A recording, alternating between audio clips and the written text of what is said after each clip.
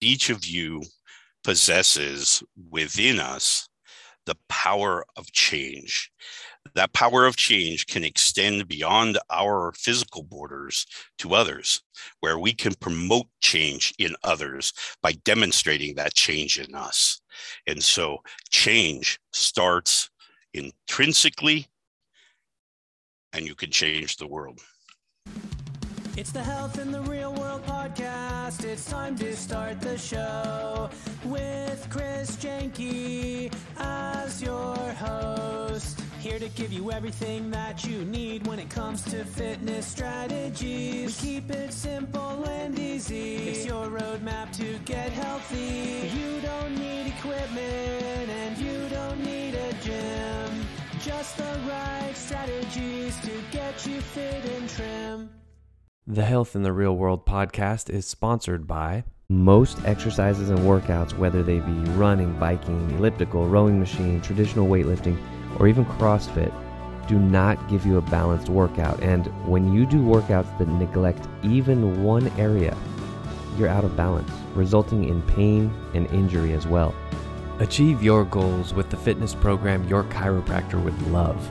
Visit chrisjanke.com/pod to watch the free video. Hello and welcome to Health in the Real World. I'm Chris Janke and I'm joined today by Dr. Mark Weisman. Dr. Mark is a modern day shaman sworn by ancestral gods. And as a former pastor of the Christian church, he has studied extensively throughout the world. And he offers wisdom and guidance to incorporating spiritual teachings into modern day psychological issues. Dr. Mark, welcome. Thank you, Chris. Thanks for having me on your show. Absolutely. I really appreciate it. You know, I have been seeing more and more the move toward mental and emotional, spiritual, psychological health. And I'm very happy to include this in my podcast as well. Before we get into it, can you give us a little bit more in-depth about you, about how you came to be where you are and any stories you want to tell in that realm? Well, that's a very long journey, as you can tell by the color of my beard. Right. The journey started for me when I was very young. I was introduced to the spiritual realm and just as its existence at that time. As I grew up, probably teenage years-ish, I was tutored by a Navajo medicine man in Tucson, who really just exploded my understanding of spiritual connections and how we communicate constantly. Many of us think that you have to sit down in this seance or prayer or all these other functions to communicate with our ancestors. And what he showed me and introduced me to was this idea that no, they're always around us, and that we simply need to open our mind and understand that. From there, I went on to a very long tenure in the Christian church, where I learned quite a bit about the beliefs they had, the practices, understanding kind of how they related to their spiritual source, their spiritual center. Later on in my career as a chaplain, I attended Wayland Baptist University, where I was introduced to theology and the understanding of theology. And for the first time in my life anyway, it became clear how different people translate their theology differently to suit their need. And so we see, just looking through the Christian church from the early splits in the Catholic Church all the way down to the multiple threads now, we see it's just simply a different perspective of looking at the same thing. And so that really took a hold of me very strongly, at which point I was also introduced at about the same time to my own personal culture and my heritage, which stems from northern Denmark. I began to embrace that and began to try to understand that. I had already studied at that point in my life. I'd already looked at the Nation of Islam. I looked at Confucianism. I looked at Buddhism and the religion of the Sikh. So I had a vast understanding when it dawned on me that as you go further back in time, I believe that we come to more of a raw spiritual connection that has been diluted over the generations, as unfortunately there have been people who have instilled these pieces of what they thought at the time were necessary controls and practices, and those then became part of that.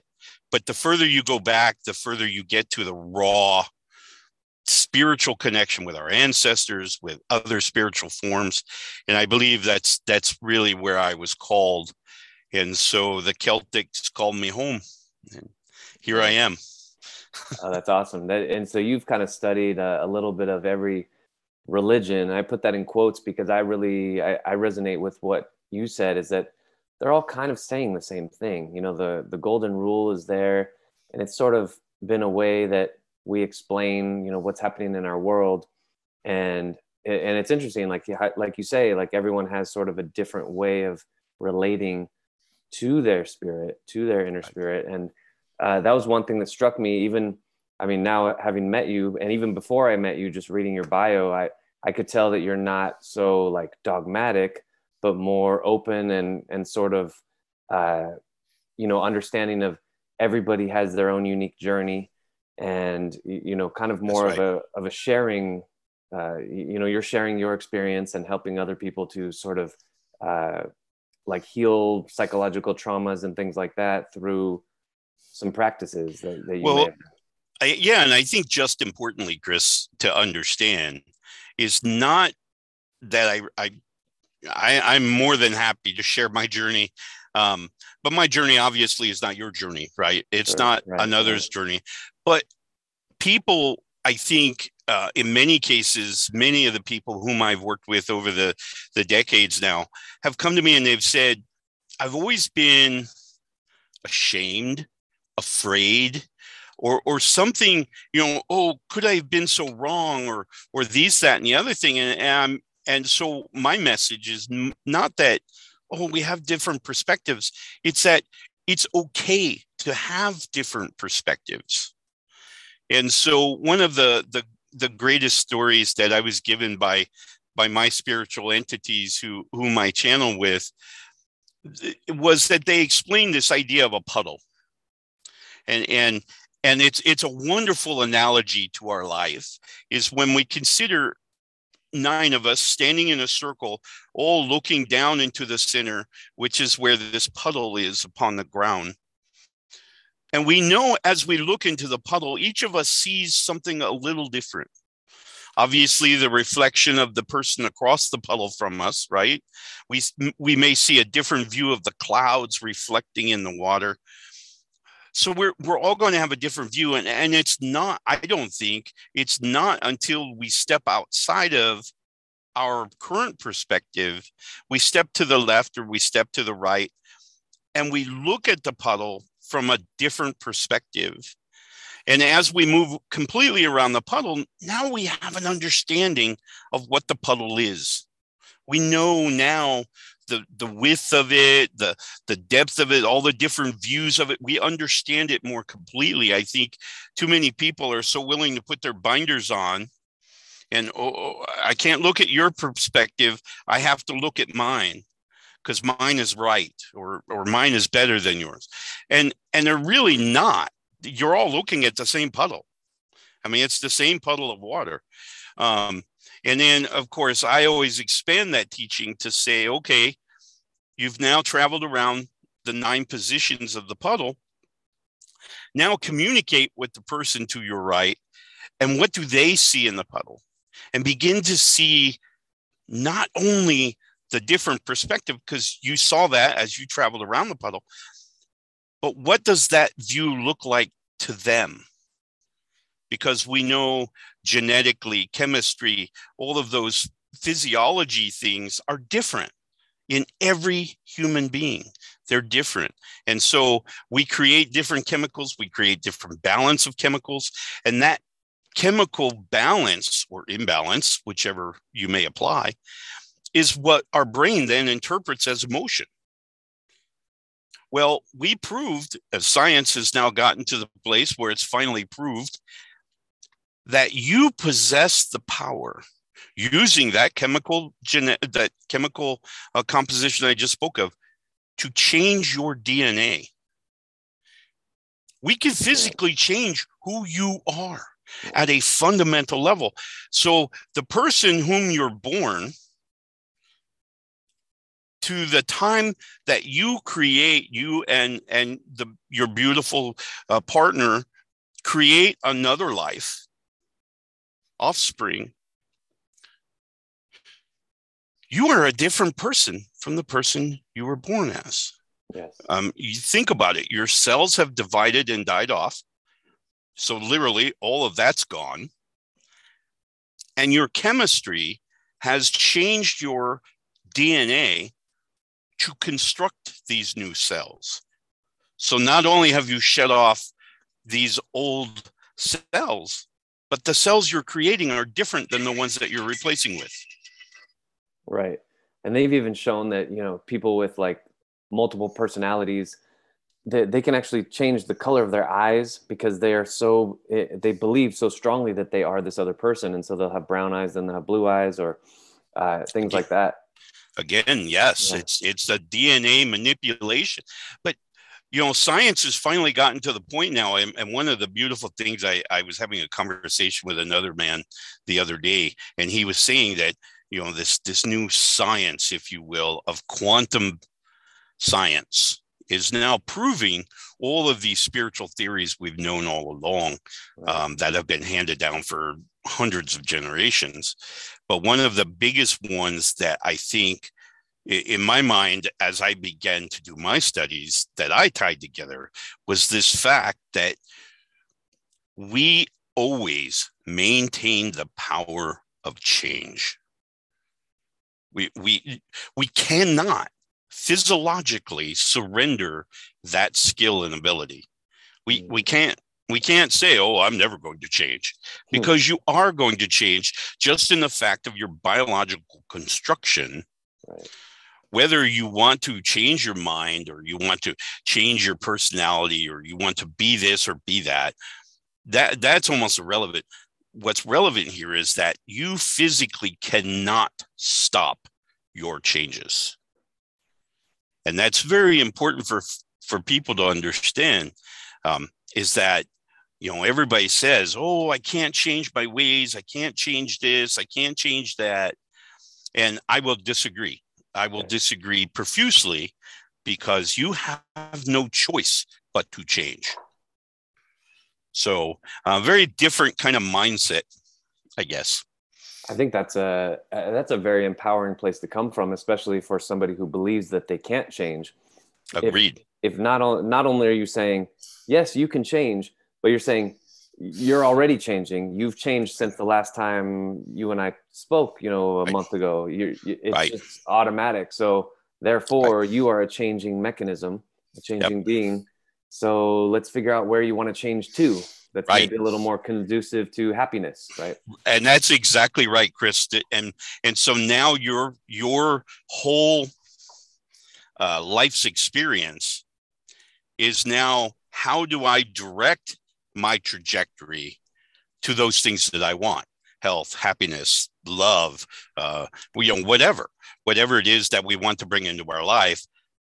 How do I now foster the changes that I know are happening anyway? How can I now drive that instead of allowing it to drive me? And this is where we come to lessons of living intentionally, where we're in the driver's seat. We're making the calls. And I tell people all the time, they come to me and they say, oh, my mind is just 90 miles an hour. And I'm like, well, who's in the driver's seat? Right. Who's driving this boat? If it's you, then you need to just tell them to sit down and shut up. Right. I need to focus here. This is just like driving a car on the roads today. We tell people, shut up. I'm trying to drive here. Right.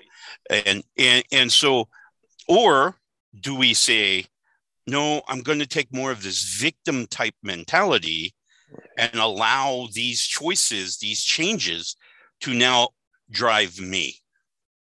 And so it's kind of a different mind shift that I tried to help people to understand that the power is always within you.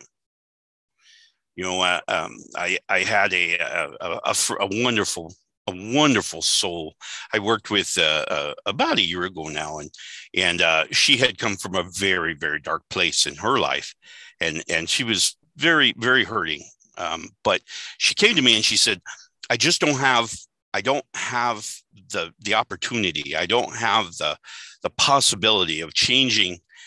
She was in an abusive relationship, and she said, I just can't change, because if I leave, I'll get beat up, or I'll do this, I'll do that, or and then I've got to do things on my own. And I told her, I said, you can either allow the situation, in this case, your abuse, to drive you, to force you to believe that you can change, or you simply say, shut up, I'm going forward, I'm going to change today, and I intentionally mean to change. And so what you will find in her case, as an example, was she's finally had gotten to the point where she and her very young child at the time said enough, and they left. And she was very terrified. She was scared of being out on her own. And she found people willing to give her a couch. She found, the social services that were available, absorbed her like no one's business, helped her out, helped her get on her feet, helped her to come to a place where her and her child now were not just surviving, but they were living. Okay. And so that's a great place to be, right? So you're above, Maslow's hierarchy of needs, right? Right. So you're off the first level, right? And so you're starting to look through the rest of the stack. She had gotten to a place where she could love again. And I'm here to report, I must have been 16 months, because she said it was 16 months, almost to the day, from the time she left the boyfriend relationship she had to her wedding day. And so now she is happily married with a man who just adores her child, adores the family. They have a very exciting dynamic within their family. And so now she's almost getting to that top of Maslow's needs, right? Where self-actualization. Right. And she's coming to that realization that there's more out there. So a wonderful transition, but I think her story, to me, speaks volumes about the mind's ability to just change. Just decide enough of that other stuff, change. Right. And that other things will follow suit. And in her case, I think there were some other alignments that came into play. Of course, those are my spiritual beliefs that kind of lined up for her and kind of paved the way for her to reach the success she needed. Right. So, but it's possible. Would you say, so she sort of responded to something that you and her were discussing, right? And you were sort of getting through to her that, hey, you have the ability to direct this change machine. Would you say that's like step one? So for somebody watching this who may or may not ever meet you in person, is that the step one? Like, hey, just remember, just realize that you can steer this ship whatever direction you want to go. I believe it is, but I think the first step in our psychological journey to recognize the value of that decision is understanding and coming to terms with the idea that while other people are super intelligent, myself included, super intelligent, I'm not super intelligent about you because I'm not you. Right. That's you. So their truths, their facts, all of their input into your life needs to be evaluated and saying, okay, does this apply to me or not? If it doesn't, throw it away, get it out of your mind, and move on. And so I think the first step when we talk about making this kind of understanding is coming to a realization about who you are and what you want. And so kind of strip away all of those thoughts that people are pounding you with, saying, oh, I have a better way. I have a better way. I have the answer. Right. No, you don't, because you have an answer for what works for you. You don't have the answer because you have no idea of, the journey I've had, the memories I've had to, endure that has altered my chemistry.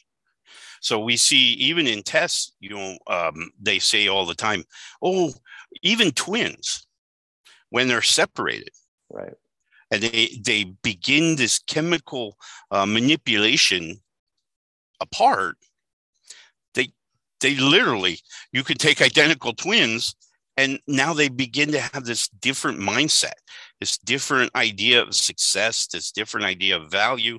And they can honestly, now you could see the difference between them. Right. If you couldn't before. Right, exactly. And they have the same genetics, but right. They're switched on and off based on the environment, right? The chemistry, and that's your environmental, that's your body's way of interacting with your physical sensory input. So you're seeing stuff, you're hearing stuff, smelling stuff, tasting and feeling, and all that's being filtered into the brain. And what some of that may do, depending on your previous experiences, that may trigger an emotional response, which now generates the hormones, which now changes the pH balance of the body, and literally begins to alter our DNA. Yep. And that's a very new finding. I don't know if you probably read The Biology of Belief, Dr. Bruce Lipton. I have not, sir. Oh, that you're speaking his language. You're speaking exactly what he's saying. So that'd be just another one to add to your library. But I think he wrote that only maybe 10 years ago. Right. And this is a very new kind of finding that the genes, the DNA actually changes. And it is extremely fascinating.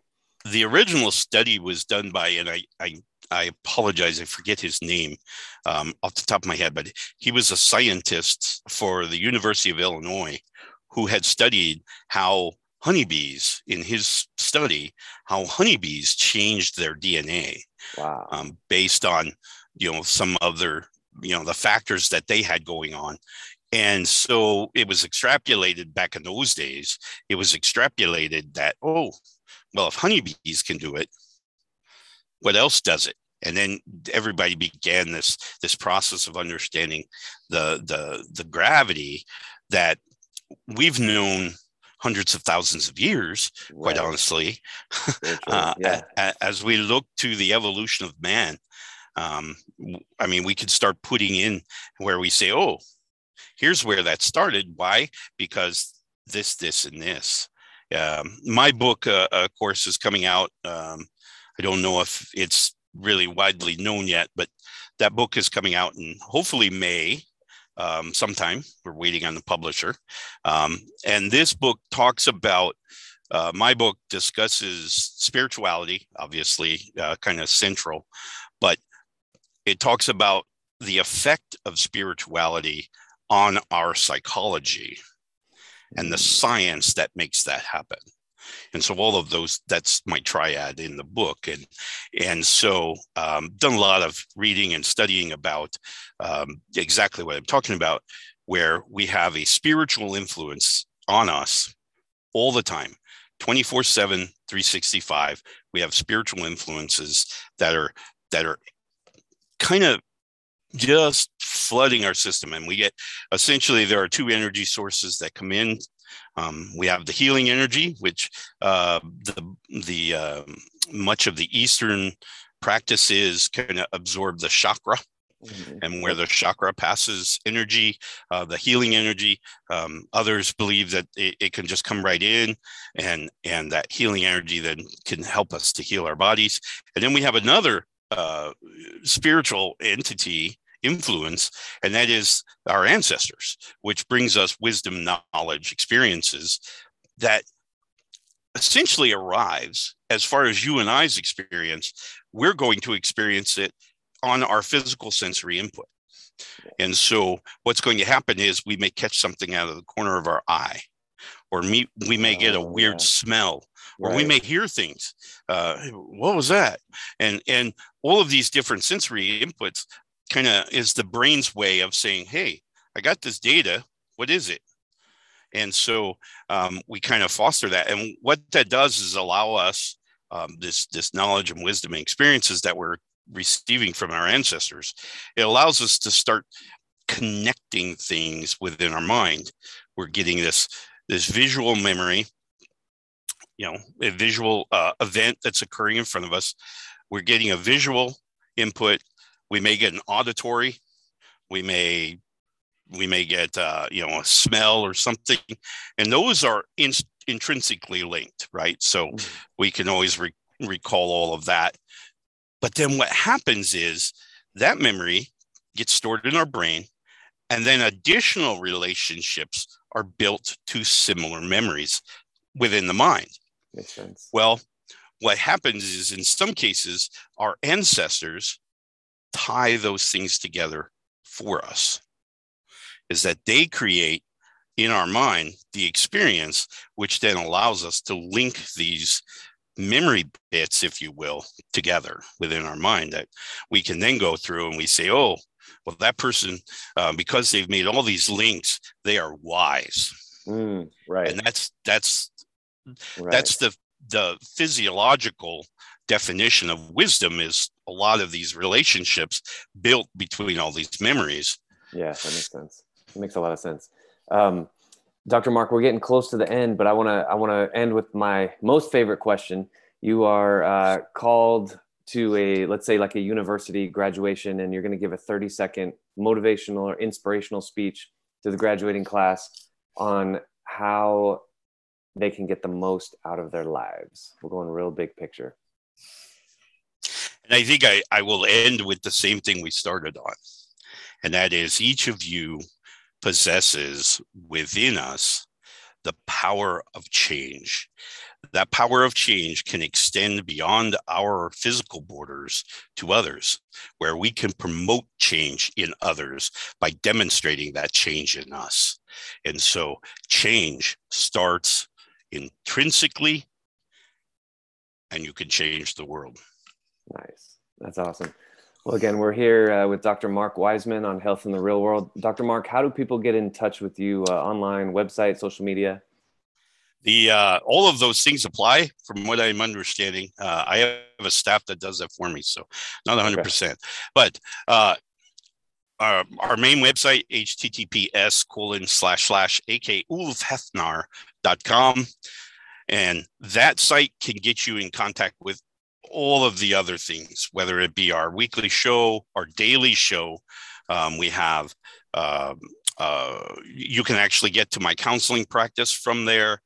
You can read a lot about being a shaman and what that means and what I do here in Alaska from a shamanistic perspective. So a multitude of ways to get a hold of us. And I encourage everybody to do that. AK Ulfhefnar, a little confusing for folks because in Old Norse, a D is TH. So I say Ulfhefnar and everyone goes looking. So it's AK for Alaska, obviously. Ulf is ULF, as in Frank. Hef is HEDNAR. So it's Ulfhefnar. And so folks can find me that way. Alaska Ulfhefnar is the podcast. It's produced every Sunday mornings, as well as we have a wisdom circle that occurs on the Wisdom app. That occurs every day, roughly at about 11:30, give or take. And that show is also broadcast out on Apple, Spotify, all those myriad of high-tech things. Perfect. Well, thanks again, Dr. Mark. I really appreciate it. And it was a great conversation. We'll definitely be in touch. Absolutely, my friend. I appreciate your time today, and I appreciate your listeners. Peace on your journeys, my friends. Thanks for listening to the Health in the Real World show.